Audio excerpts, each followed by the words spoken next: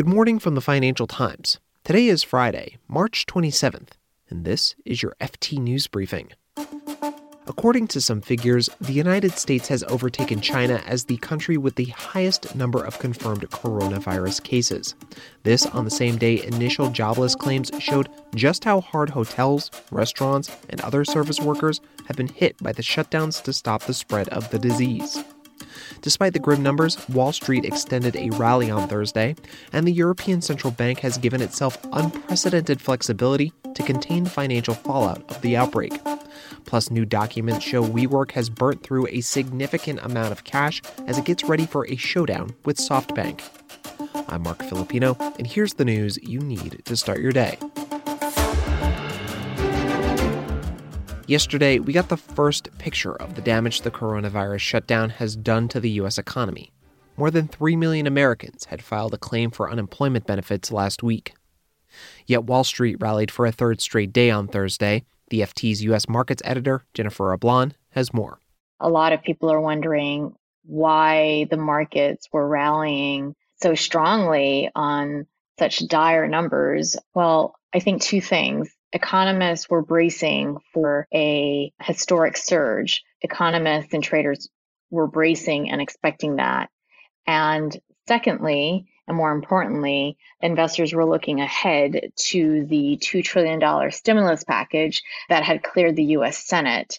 And the House indicated it could vote on the deal as early as Friday. Now, a lot of traders and investors are telling me that they still expect a volatile 3 to 4 month period this spring and into the summer. And as we know, the coronavirus is still spreading across the U.S. And so, Jen, then maybe this is a good time to remember that the stock market is not always indicative of what's going on in the economy itself. Right. We have to keep that in mind, that economy is not the stock market and the stock market is not the economy. There's so many variables at play, but you could say that the markets have had a really powerful rebound because of the government stimulus that we've been seeing from the Fed and from Congress. So while the fiscal stimulus is still making its way into the economy, you are seeing a lot of signs of liquidity in the credit markets, and that's really stemming from the Fed's emergency programs that include the purchases of corporate bonds, mortgages, munis, unlimited amounts of treasuries. Those types of measures are keeping rates low and borrowing costs low as well.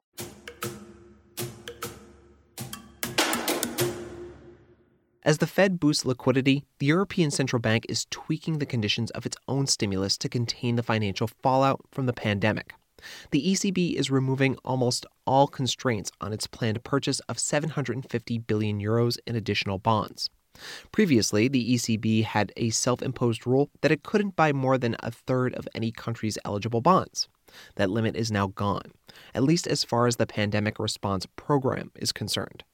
The ECB was also required to buy sovereign debt from Eurozone countries in proportion to the size of their economies and their contributions to the central bank's own capital.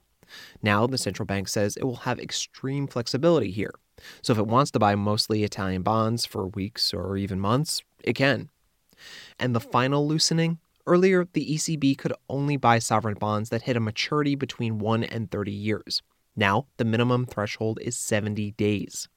The FT's Frankfurt bureau chief, Martin Arnold, explains why this is so significant. Yeah, it's really significant and had an immediate impact on markets. Basically, because of the restrictions on the ECB's bond buying in the past, the markets have always suspected that its firepower was limited.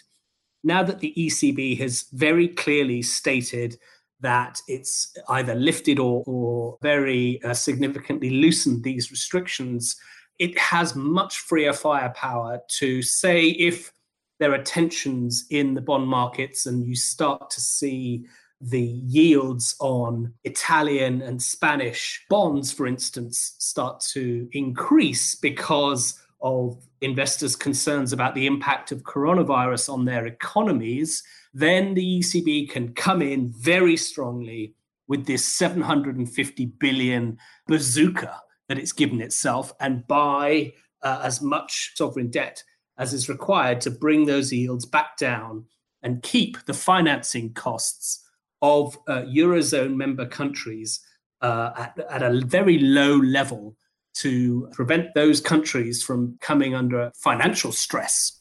And so, Martin, I'm curious, do you think this new flexibility could draw any political backlash from wealthier countries? Yeah, I think this is a big worry. I think that there are already, and we've seen this in Germany in particular, which has in the past brought challenges against the ECB's bond buying program. The big complaint of monetary policy conservatives about the bond buying is that it blurs the line between monetary policy and fiscal policy, and it starts to look dangerously like what's called monetary financing, which is illegal under EU law. So we can expect to see now the ECB has, for this specific 750 billion program specifically designed for the coronavirus crisis, we can expect to see challenges over that, probably in Germany. And already there are signs of this. There was an article in the German press written by Ottmar Issing, who's the former chief economist of the ECB, in which he said, if this isn't monetary financing, then what is? With reference to this ECB program of bond purchases. So that's a warning shot already, and many people are predicting that there will be a more formal challenge in the weeks and months ahead.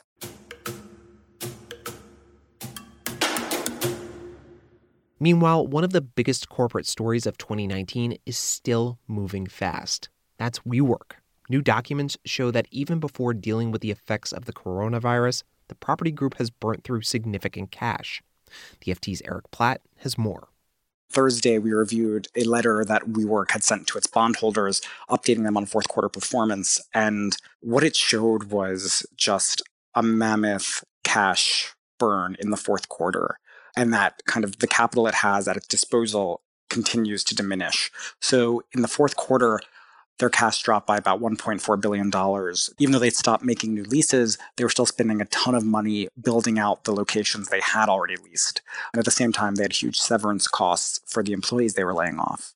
And so what happened was at the end of the third quarter in November, they told investors, we've got $6.9 billion of capital.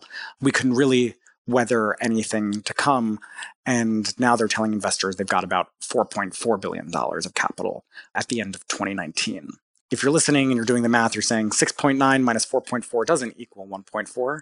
And you'd be right, because something else happened that made the situation even more dire at WeWork, and that in the coming days, SoftBank was meant to purchase about $3 billion worth of shares from employees.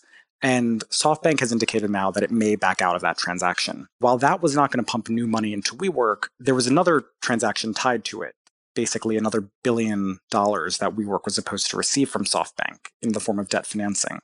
And if the share purchases don't go forward, that extra $1 billion doesn't go into WeWork's coffers. And so it's just, really painting this picture of there's not really another source of capital showing up for WeWork during this market turmoil. And if they've had even more or greater cash burn in the first quarter, this is a company that could really be in financial stress very soon. So then, Eric, what's going to happen with WeWork now? Their goal is to kind of completely stop the cash hemorrhaging. The problem is all the plans that they had laid out are now being hit by the coronavirus. If they were planning, that occupancy would start rising at its buildings because they weren't opening new buildings, no one's taking out new space right now. In fact, if anything, the opposite is happening. And so it's just adding another pain point and another hurdle that WeWork management has to get over. You can read more on all of these stories at FT.com. This has been your daily FT News Briefing. Make sure you check back tomorrow for the latest business news. The FT News Briefing is produced by Amy Keene, Fiona Simon, and me, Mark Filipino. Our editor is Amelia Mahasik. We also had help from Gavin Kallman and Michael Bruning.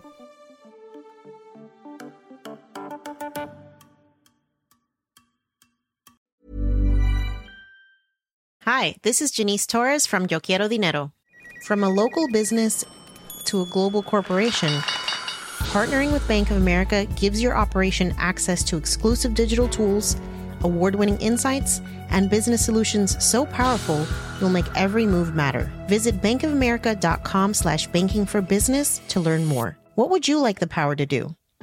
Bank of America, N.A., copyright 2024. Ever catch yourself eating the same flavorless dinner 3 days in a row? Dreaming of something better? Well, HelloFresh is your guilt-free dream come true, baby. It's me, Keke Palmer. Let's wake up those taste buds with hot, juicy pecan-crusted chicken or garlic butter shrimp scampi. HelloFresh. Stop dreaming of all the delicious possibilities and dig in at HelloFresh.com. Let's get this dinner party started.